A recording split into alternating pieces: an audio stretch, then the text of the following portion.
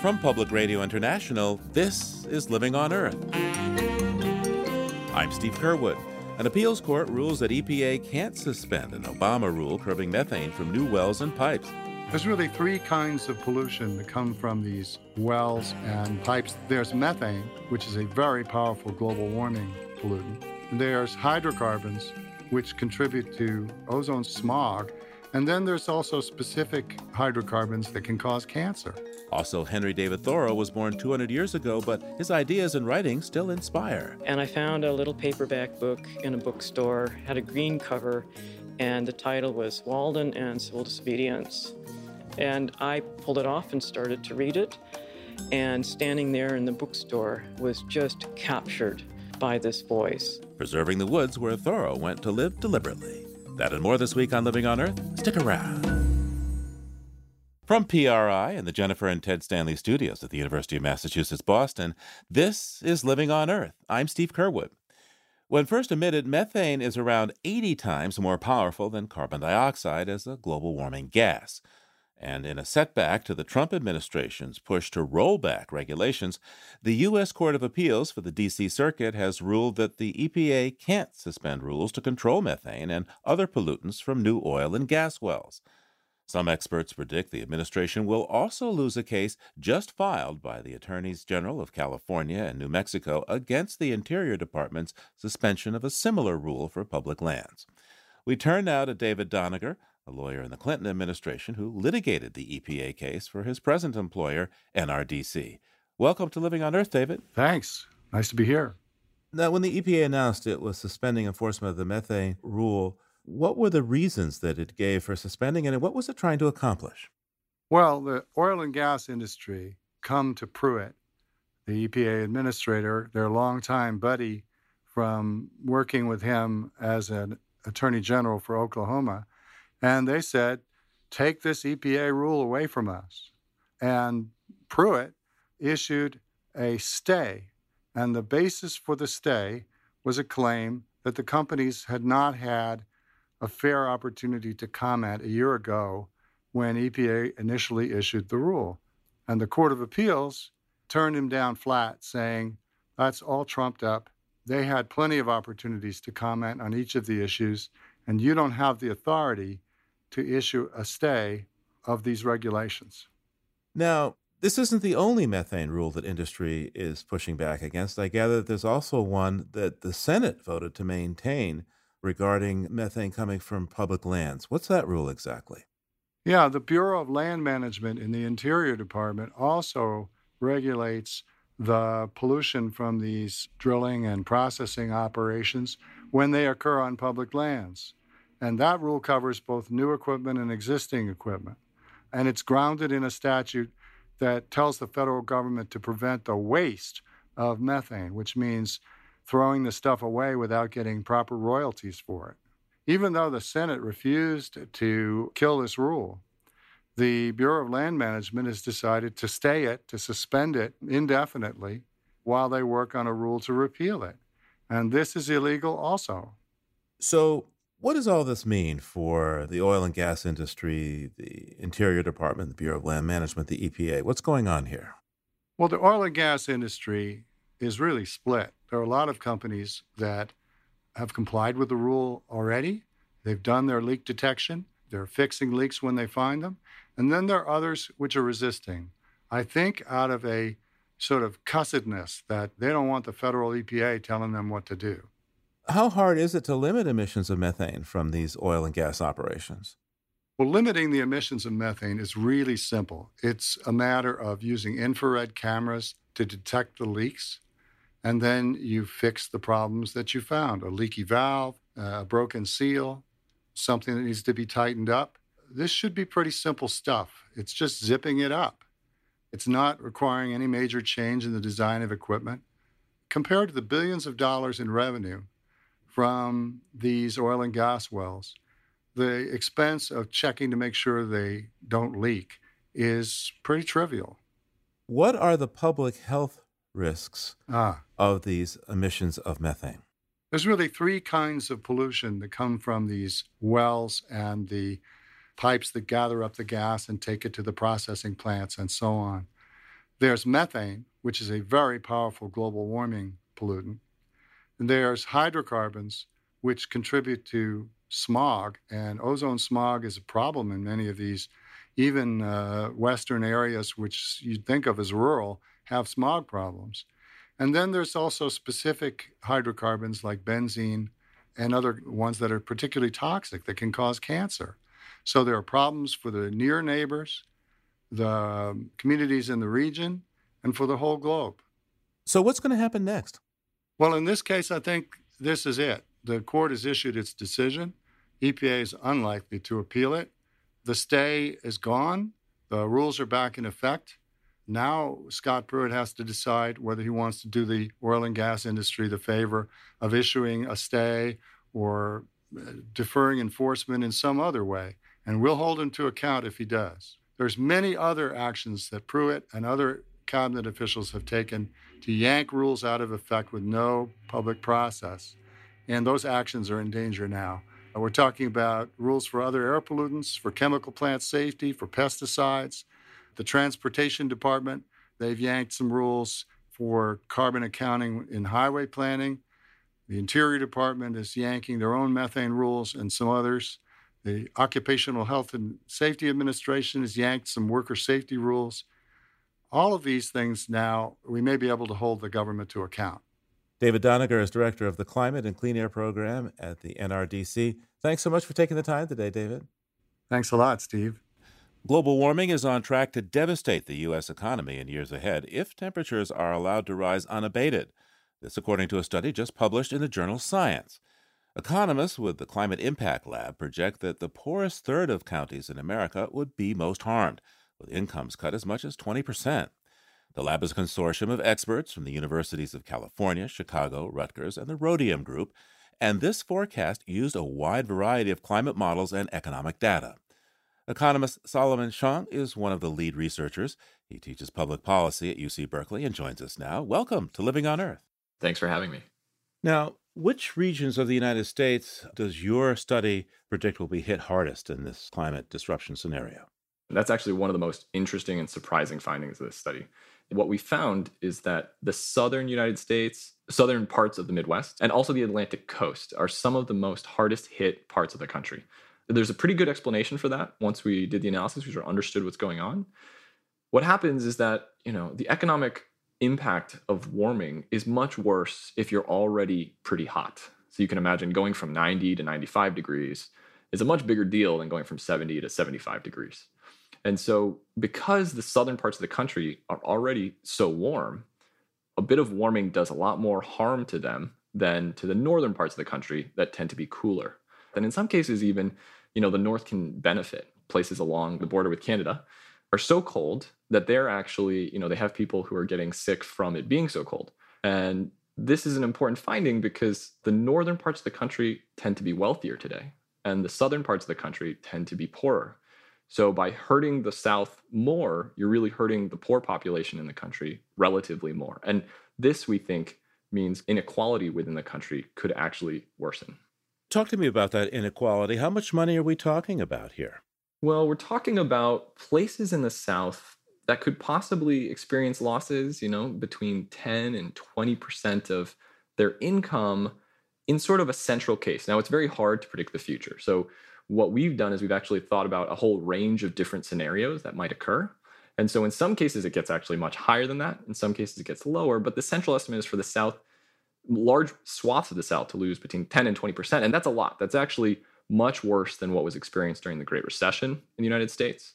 And it's not that different from what parts of the Midwest experienced during the Dust Bowl. Talk to me about those regions that you say will have modest benefits. Sounds like they're going to be making more money. So there are parts of the United States that could benefit from some warming, although those gains are more hazy, in the data because they're sort of mild benefits. But those are areas where, you might save because you don't have to heat your house as much if things get a little bit warmer. So those are places in the Rockies or along the northern border with Canada, as well as New England. We looked at all different aspects of the economy, and there's one place where the North actually gets hit worse than the South. Oh? Yeah, when you look at property crime.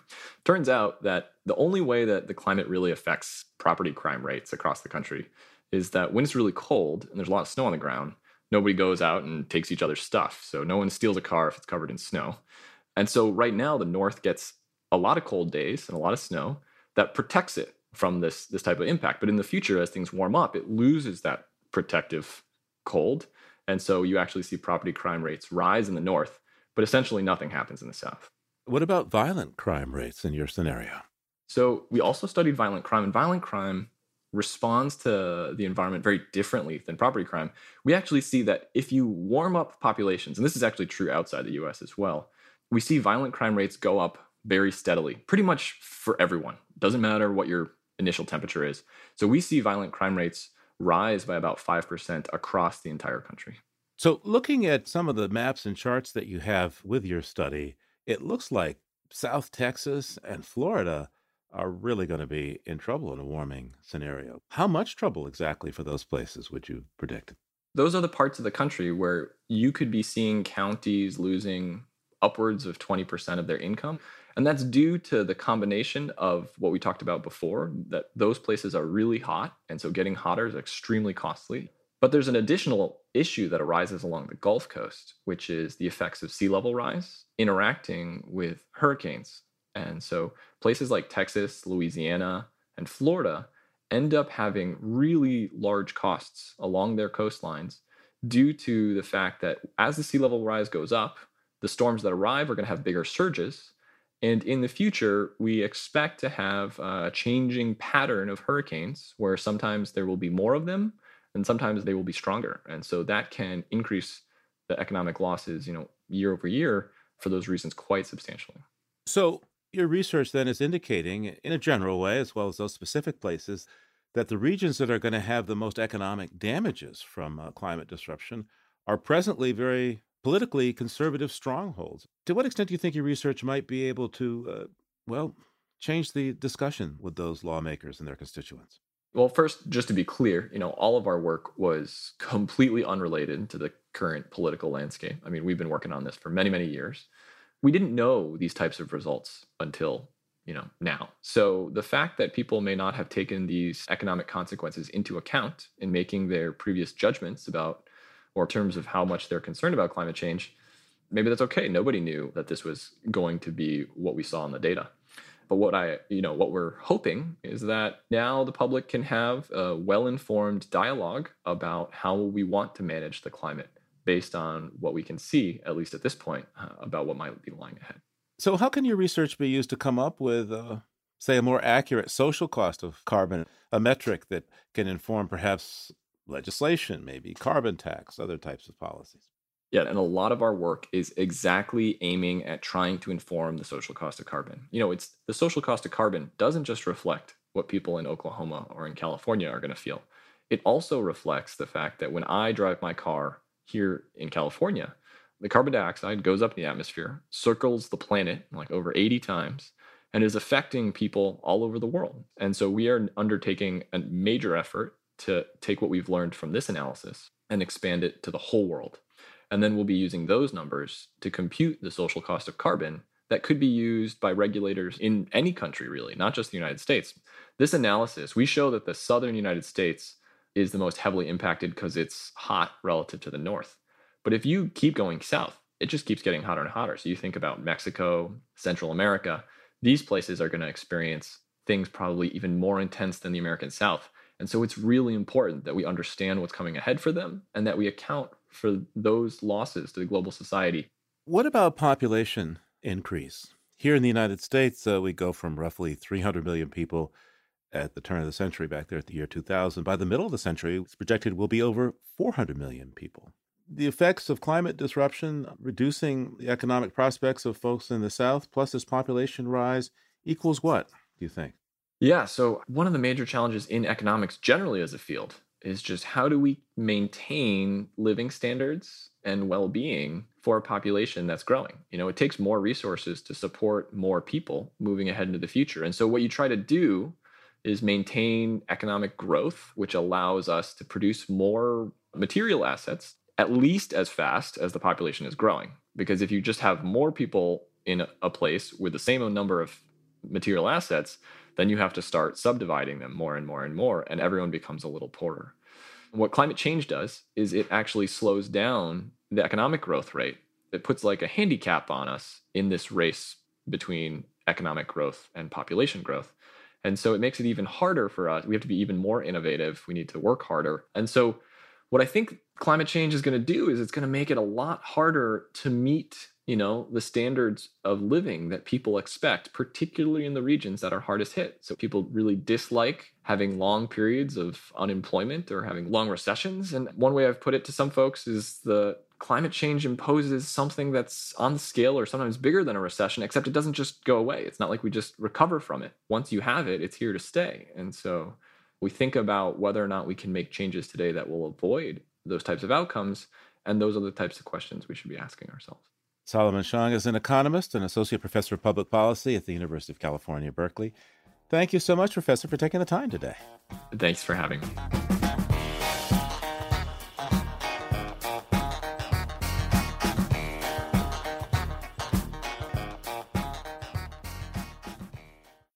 If you like what you hear on Living on Earth, please join us with a gift of $5 or more. Just go to loe.org and click on Donate at the top of the page. And thank you.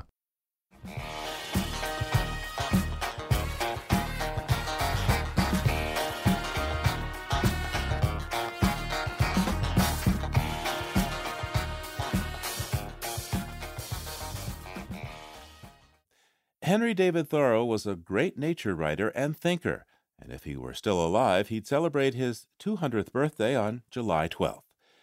Thoreau was not widely read in his lifetime, yet his book Walden has become an American classic, and his essay Civil Disobedience inspired nonviolent leaders such as Mahatma Gandhi and the Reverend Martin Luther King, Jr.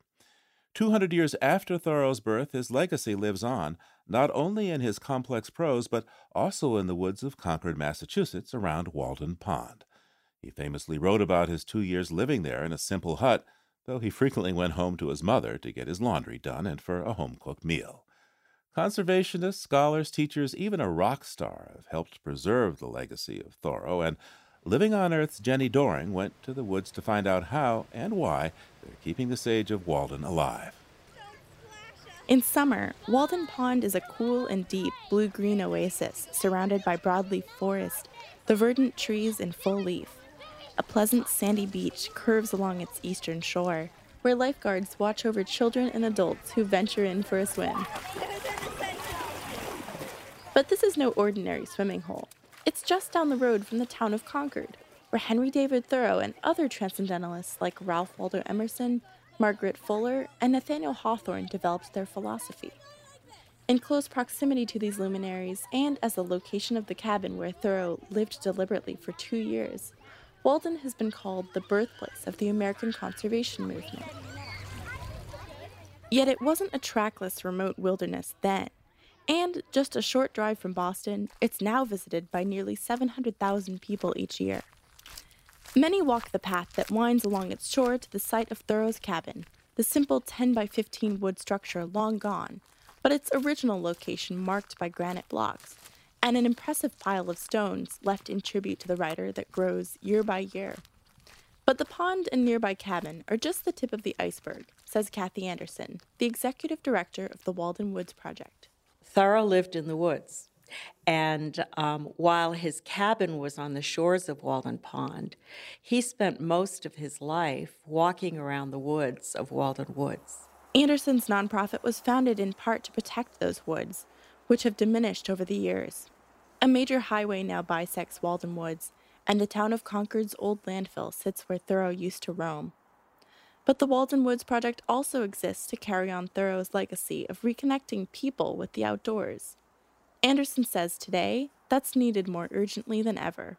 There's a disconnect between kids and nature, and we have to reconnect that. In the woods not far from the pond, I see the seeds of that reconnection being planted with the help of several mason jars, full of brownish water. These jars that are on the table that are kind of murky, this is what we call pond glop. Is that a technical term? Yeah, it sure is. Ecologist Matt Byrne and 20 or so adults sit in the shade in a clearing in the woods. They're teachers, here to learn. One woman asks Byrne what the curious little creature in her mason jar of pond scum is. It's like this little red squiggle. Oh, the red squiggle. That's a chironomid midge larva. It's a flying insect.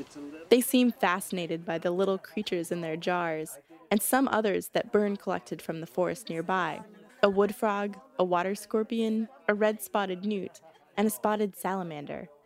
They're art teachers, science teachers, and even an elementary school librarian. The Walden Woods Project is schooling these teachers in how to bring their students outdoors, or to bring the outdoors in, using Thoreau as a guide. They even get to meet the man himself. I am living at the pond to meet life, be it good or be it bad. Richard Smith does a professional impression of Henry David Thoreau, and all of a sudden, it's a warm July day in 1847. I felt that for too long, I was the observer of my life and not the participant. Smith sports a beard just around his chin, reminiscent of Thoreau's style, and wears a tweed vest and trousers. He keeps a straight face as he channels Thoreau's kind of dry humor. Have you seen Mr. Emerson's house over on the Cambridge Turnpike? Yes, sir. I live in very dangerous prosperity when I am over there. Enjoying plenty of solitude at Walden Pond gave Thoreau the space to reflect on the injustices in his society. One teacher asks him to tell them about the night he spent in jail, which he describes in his famous essay on the duty of civil disobedience. Oh, have you been to jail? It is a novel and interesting experience. I was arrested last summer, about the end of July. I was walking into Concord to have my shoe repaired, and Sam Staples, the constable, stopped me and said that I'd not paid my tax, which I knew, and he even offered to pay it for me. Well, I said I am not hard up, it is just a principle. That principle was that Thoreau refused to support slavery and the war against Mexico with his taxes. So he said he would have to lock me up. I said, well, now is as good a time as any, Sam. So I was put in jail for the night. In the end, Thoreau's aunt paid the tax, and he was released the next morning. I said to Sam that because I did not pay the tax, I should not have to go. But he said that they needed the room, and so they had to let me go. But because I was there due to my conscience, I felt that I was freer than any of my fellow Concordians who had paid the tax. Thoreau's act of civil disobedience would inspire both Gandhi and the Reverend Martin Luther King Jr. in the struggles against injustice they led many decades later. The essay and Walden have helped many discover their life's passion, including Laura Dasso-Walls, now an English literature professor and Thoreau biographer. She says when she was in high school in the 60s, she felt lost. Didn't feel like I belonged, wasn't quite sure who I was. And I found a little paperback book in a bookstore, had a green cover, and the title was Walden and Civil Disobedience. And I pulled it off and started to read it. And standing there in the bookstore was just captured by this voice. So she bought the book and carried it with her everywhere. And during things like football rallies, where I had felt most isolated and alone, these were mandatory, of course, I would perform my act of civil disobedience by sitting on the grassy knoll where all the students and teachers would pass, and I would read my Walden, make sure that the cover was visible. And Thoreau's words about charting one's own course and going one's own way helped her figure out who she was.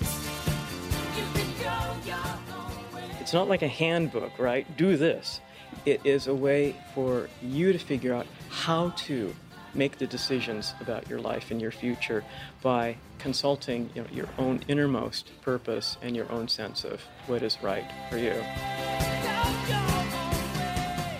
Through Walden on Civil Disobedience and other works, Thoreau would have a profound impact on both individuals and intellectual life. But he is not easy reading. My name is Carrie Conlon, and I teach at Lexington High School in Lexington, Massachusetts. After years of struggling with teaching Thoreau, Conlon briefly gave up. I took a couple of years off from teaching Walden. I encountered some opposition from students, not only to the difficulty of their reading sometimes, but to kind of the message or the point of Thoreau's visit to Walden and the point of his writing Walden. But visiting Walden Woods makes that easier. So on a gray November morning, Conlon brings her students on a bumpy bus ride from nearby Lexington High School. I just want them to walk in the actual places where Henry walked. I want them to walk on the soil that he walked upon. I want them to just enjoy being outside of the classroom, the experiential quality of what we're doing. Some students grumbled that Thoreau wasn't as productive as he could have been, spending so much time observing the natural world. Because these are high-achieving kids who do their homework, they want good grades, they value being busy. And so I think there's still a little suspicion that he's someone who's just outside sitting around. But they also can see that we talked a lot about productive idleness and being mindful about when you choose to do nothing. So it's not just like empty time, but it's actually restorative. And I think that's helped them understand where he's coming from a little bit more. In fact, Thoreau was active in his environment, walking and chronicling in his 24 years of journals places as far away as Maine and Minnesota, as well as his local landscape. As the students walk a woodland path where Thoreau himself might have trodden, ecologist Matt Byrne of the Walden Woods Project asks the students about the trees here: the pitch pine, white birch, hickory, and oak. Does anyone have a sense of how old this forest probably is, just looking at it? Byrne, who earlier schooled the teachers, is now face-to-face with the students. I'd have to guess it's about maybe 100-ish, 150 at most, I think. Another student disagrees. I'd say at least a few hundred. I mean, it's not like he was walking around the Great Plains. There was a forest here too, and he was around. That was more than 100 years ago. No, but a lot of it was cut down. So if you look at the trees here, none of these trees is much more than 40 years old. Byrne explains that when Thoreau said, "I went to the woods," he didn't mean a wilderness. The woods that he went to was a very active wood. There would have been a lot of clearing throughout that forest. In Henry's day, forest products were one of the most important things that the land was used for. And so up until the very early 1900s, the vast majority of Massachusetts, 90% of the landscape would have been cleared. But there was still plenty of nature in Walden Woods, and Thoreau felt closer to the essence of life here. Again, actor Richard Smith, channeling Thoreau's transcendentalism. When I look at a tree, when I look at a pond, when I look at all of nature, I feel as if I'm looking directly into the face of God. Living in the woods, I am surrounded by the divine. It is not only within me, but it is without me as well. Thoreau's writings left a record for future generations, which would serve also as a guide to protecting the wooded landscape he roamed. Kathy Anderson again. The importance of protecting Walden Woods is you're also preserving the literary legacy of the land that inspired Thoreau and his writings. And you're creating a place where people can go and see what Thoreau experienced in his life. And for more than 100 years, much of the woods were left alone and visited by Thoreau's admirers. But by the 1980s, the rising price of real estate had developers seeing potential profits for two big projects on all that wooded land. One was an office park, a 147,000 square foot office park. It was going to have parking for over 500 cars, and it was going to have a terrible impact on the historic and ecological integrity of Thoreau's Walden Woods. The other was a condominium complex on the western border of Walden Woods. Local officials were faced with what seemed a zero-sum choice: either cancel the projects and forgo the revenue they might bring, or greenlight the development and blot out key parts of the little nature left in this iconic place. I mean, Walden really is a symbol of conservation. If we can't protect the place that gave birth to the idea of conservation through Thoreau's writings, how can we ever hope to protect other places around the world? Fortunately, a local group of citizens had faith in Thoreau's original vision of a healthy balance between society and nature. They banded together and petitioned local regulators to block the project, battling criticism that preserving Walden Woods would shut out residents in need of moderately priced housing in the booming area. But they did get their story out there on CNN. And Don Henley happened to be in his kitchen in Los Angeles watching CNN when the story appeared. That's rock star Don Henley of the Eagles. When he was in high school and again in college, he had a couple of very influential teachers who introduced him to Thoreau and Emerson's writings at a time when Don was really struggling with, spirituality, questions of self-reliance, career decisions.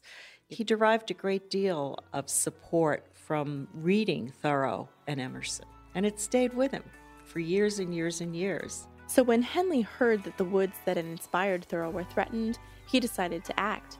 Henley leveraged his rock star status and popularity, organizing benefit concerts with other stars, where they played Eagles songs like Desperado and Hotel California.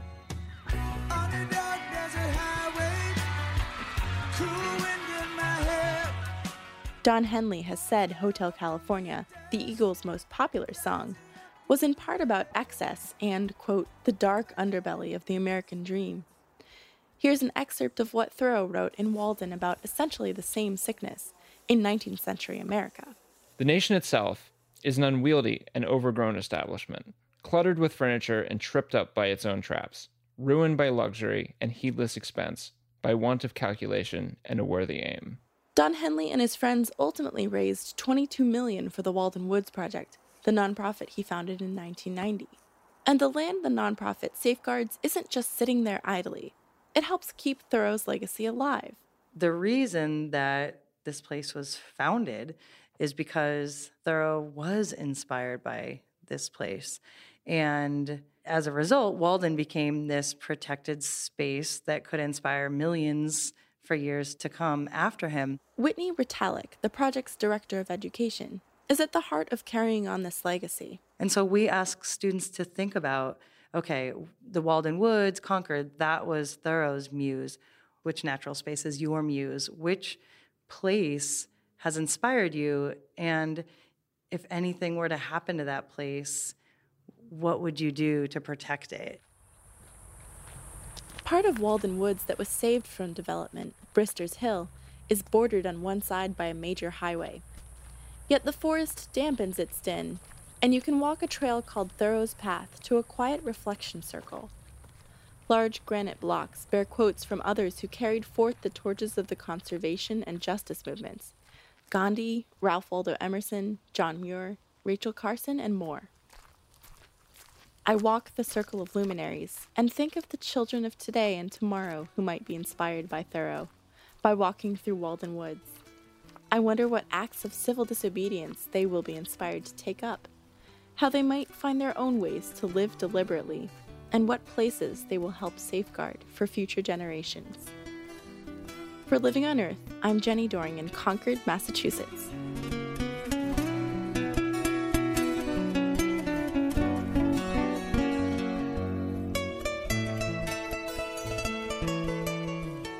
Coming up, the book on biology that helped spawn a revolution in humanism. That's just ahead here on Living on Earth. Stay tuned.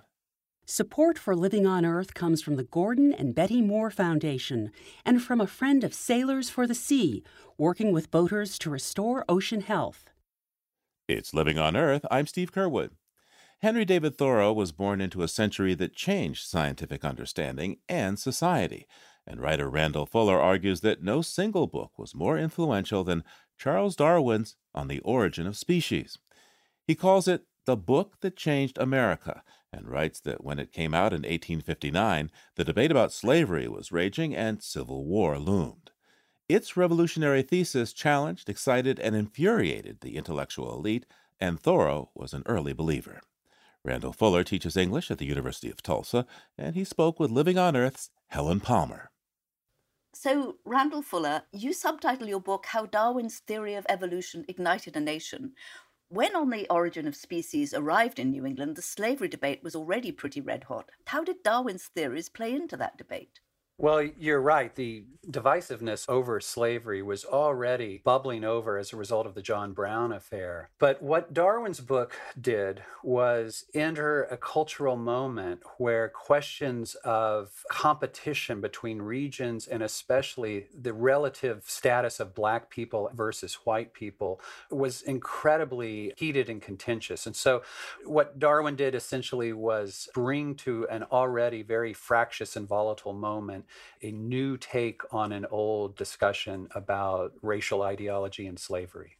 Now, you mentioned the John Brown affair. Can you tell me exactly what that was? In October of 1859, just as Darwin was finishing his book, John Brown led a small band of white and black rebels, as it were, to raid a federal armory in Virginia in the hopes of releasing weapons to the slave population and fomenting a slave rebellion. The rebellion went horribly wrong. Brown was injured and imprisoned almost immediately, and in December 2nd, in a widely publicized trial, he was executed. And that trial galvanized American opinion about slavery. It intensified animosity throughout the two regions, the North and the South, and it occurred just as Darwin's book was arriving on these shores. Before we leave the issue of Harper's Ferry, I'd like you to read a piece of your book, if you wouldn't mind. It's on page 220. I think one of the important things about this is that it's almost the thesis of the book. Yeah, the argument here is that if John Brown had not attempted his raid on Harper's Ferry, a whole sequence of domino effects might not have occurred, and likely Lincoln would not have won the election. And so Brown's raid is really a seminal moment in American history that led to Lincoln's election and also led, after Lincoln's election, to the dissolution of the Union. If you could read that, please. Lincoln's ascendance to the country's highest office was a direct result of Brown's attack on Harper's Ferry, which had divided Democrats and left them without a viable candidate. During the summer of 1860, while debates over Darwin's theory reached their apex, America's pro-slavery press had vilified Lincoln, using his ungainly visage in countless cartoons. Lincoln was portrayed as a suitor of black women, or as the missing link between blacks and whites. Sometimes he was even a gorilla, Ape Lincoln. After the election, the South immediately revolted. Former Democratic President James Buchanan addressed Congress to complain of the, quote, long-continued and intemperate interference of the Northern people with the question of slavery in the Southern states. The different sections of the Union are now arrayed against each other, and the time has arrived, so much dreaded by the father of his country, when hostile geographical parties have been formed. Buchanan was referring specifically to a series of rallies held throughout the South in support of secession, but his language made use of the same powerful metaphors of struggle and extinction that had appeared a year earlier in The Origin of the Species. That's a very interesting, to me, argument that, in fact, the importance of Harper's Ferry was indeed to give you Lincoln the president and ultimately the Civil War and emancipation.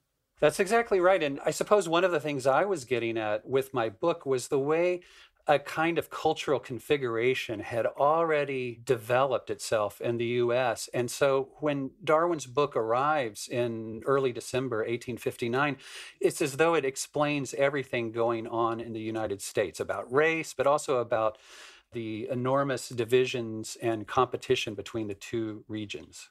And also this whole question of whether or not man is one race or many races. On The Origin of Species obviously suggests that ever fitter variations on any species are coming along, suggests that man is heading towards a more perfect being. And where do slaves or where do black people fit in that? That's the primary conversation that Darwin's book contributed to in the first year of its arrival in the U.S. And we often forget that in the 1840s, a dominant scientific strain of thinking about human races had become prominent. The so-called American ethnologists argued that the various races had been created separately and in different places. The white race was the best that God had managed to do. Other races were sort of trial, experimental efforts that hadn't gone quite as well as he had initially hoped. And of course, this was enormously satisfying to the Southern slave powers. And Darwin enters into that debate by suggesting that all creatures, including human beings, share common ancestors, and that in point of fact, blacks and whites are not separate species or differently created humans, but are in fact brothers and sisters. So that obviously gives an enormous goose to the anti-slavery forces, because here is another child of God in chattel slavery. That's exactly right. So my contention is that Darwin's book initially arrives in this country and really just spreads like wildfire. On the Origin of Species is published in the US a month after the British edition arrives, and it's described in all sorts of newspapers and periodicals within the first month or so. But the reason it had such widespread readership and interest had to do with the slavery question first and foremost. Now, it was Asa Gray that first brought Darwin to this country. Who was Asa Gray, and how was he important in spreading the ideas? Asa Gray was the first botanist at Harvard College, and he was a world-class, largely self-taught scientist who had been in correspondence with Charles Darwin throughout the 1850s. Darwin, he liked to ask Gray questions about botany because he himself was more of a zoologist. And throughout the 1850s, Asa Gray provided loads of evidence and examples for Darwin, which eventually made their way into On the Origin of Species. In the late 1850s, a little-known scientist named Alfred Russel Wallace, on his own, independently came up with the exact same theory of natural selection that Darwin had come up with. And Darwin was crestfallen and believed all of his work on the theory had been for naught until he remembered that he had told Asa Gray about the theory several years earlier. So he owed an enormous debt of gratitude to Gray, and to show that gratitude, he sent Gray the first copy of Origin of Species to these shores, and Gray read it enthusiastically and takes it upon himself to become the American proselytizer of Darwin's theory. And in 3 essays in the summer of 1860, he argues for the legitimacy and the credibility of Darwin's work in the pages of Atlantic Monthly. But another very famous Harvard luminary was very much not convinced about Darwin. Tell me about that. It's Louis Agassiz. Louis Agassiz was the professor of zoology at Harvard College, and far and away the most well-known popular scientist of his day, and the foremost opponent of Darwinian theory in America in 1860. And the reason that he was so vehemently opposed to Darwin's theory is because he was also the strongest advocate for the theory of special and separate creation that I discussed earlier. He was a proponent that blacks and whites and other races had been created separately, just as he believed monarch butterflies were created in specific environments. Darwin's theory threatened his own belief in special creation, and so he fought back vigorously. Now, it arrived quite soon in Concord, which was the home of Henry David Thoreau, among others, and there was a huge intellectual ferment going on anywhere there. What was their reception of this book?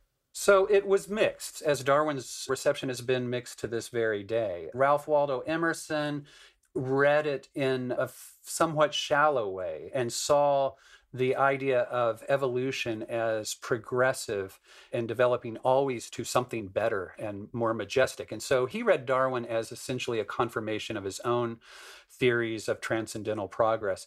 Bronson Alcott, who was even arguably a greater idealist than Emerson, rejected Darwin outright. And his argument was that any theory that began with material processes and the physical was starting at the wrong end, that one had to begin with the divine spirit and work one's way down. Only Henry David Thoreau of the Transcendentalist cohort really grappled with Darwin's theory in a way that was both supple, tough-minded, and ultimately, I think, synthetic. That is to say, he was able to combine his transcendental beliefs with Darwin's materialism in a new kind of approach to nature. Were Darwin's theories actually widely accepted in the North? I mean, you've spoken about Agassiz being very opposed, but among the general population, did they go down well? They were pretty quickly absorbed into the culture. We may not believe or think that given the enormous difficulty the theory has in contemporary America, but by the late 1860s, less than a decade after the book arrived, Darwin's theories were taught in all colleges as credible theory. But you hardly mentioned the South. I mean, at this time, did these theories get down to the South, and how were they received there? Finding out how Darwin's theories were received in the South is a little trickier than in the North, where we have access to diaries and journals of all of these major thinkers. But the reviews of the book, which appeared first in New England, almost immediately appeared in places like Richmond, Virginia, and New Orleans. And without the kind of resistance that you might think, they were usually reviews that reported upon this interesting new theory that proposed to explain the creation of new species. As I read this book, there seems to be more than a few parallels between what's happening then and what's happening now. Do you think it has lessons for us? Well, I certainly think it does. And particularly, I think there's a cautionary tale about bending evidence or facts to a preconceived narrative or ideology. And this is why Thoreau is a sort of hero for me in the book, because he tries not to do that to the best of his abilities. Randall Fuller's history is The Book That Changed America. He spoke with Living on Earth's Helen Palmer.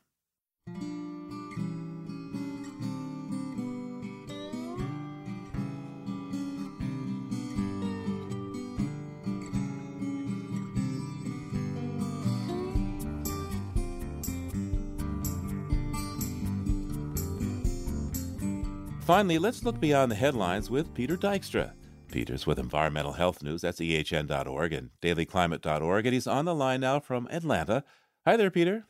Hey, Steve. Would you mind if we started with a little good news this week? Well, I'm ready for that anytime. Go ahead. Well, Germany's on a pace to get 35% of its electricity from renewables this year. Well, that's impressive. There's not so much push in Washington for that right now. Or for science either. The lights are out in President Trump's science office. Oh, what's going on? Well, there's no boss for science in the White House and no staff apparently either. But as news like the colorful presidential tweets capture headlines, episodes like Mr. Trump's abandonment of the Paris Climate Accords became background noise. Or as the president likes to say, fake news. Yeah. Well, okay, so what else do you have for us today? So let's move on to one that's a little closer to home for me here in Georgia. Southern Company, the big utility conglomerate here in Dixie, bailed on a $7 billion so-called clean coal project in Mississippi. I guess you could say these are dark days for the concept of clean coal. Yeah, they sure are. The Kemper plant was the nation's most ambitious clean coal experiment. With the failure of Kemper, as many predicted, clean coal is pretty much dead. It's not been a good week for Southern Company, particularly as its nuclear arm, along with Georgia Power, has invested bigly in the Plant Vogtle Nuclear Project's 2 reactors. Georgia Power and Southern Company said they expect to take over the formal management there in late July, since a key contractor, Westinghouse, has filed for bankruptcy. So what's going wrong? Well, the project is at least 2 years behind schedule and $3 billion over budget. Well, that's a piece of change. What about history this week? What can you tell us? Well, let's stick with the nukes because this spring marked 40 years since the peak of the anti-nuclear power movement in the U.S. 1,414 people got arrested for occupying the construction site of the Seabrook nuke plant in New Hampshire. Yeah, but in spite of those protests, one of the Seabrook nuke reactors got built. Yes, but after protests like Seabrook and accidents like 3 Mile Island and Chernobyl, Wall Street's cold feet on nukes never really warmed up. And I guess all these problems there in Georgia aren't going to reverse this trend, huh? I seriously doubt it, Steve. Peter Dykstra with Environmental Health News. That's ehn.org and dailyclimate.org. Thanks, Peter. We'll talk again soon. All right, Steve. Thanks a lot. We'll talk to you soon. And there's more on these stories at our website, loe.org. We leave you this week listening to the symphony in a southern swamp. A variety of frogs are singing. They're the nasal tones of green tree frogs and the clicking tones of cricket frogs.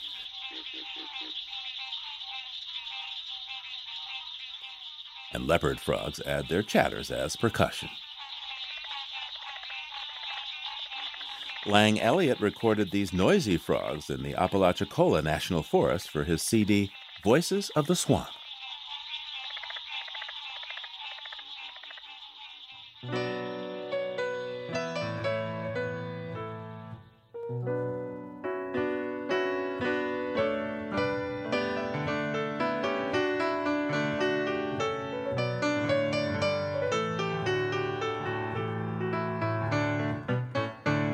Living on Earth is produced by the World Media Foundation.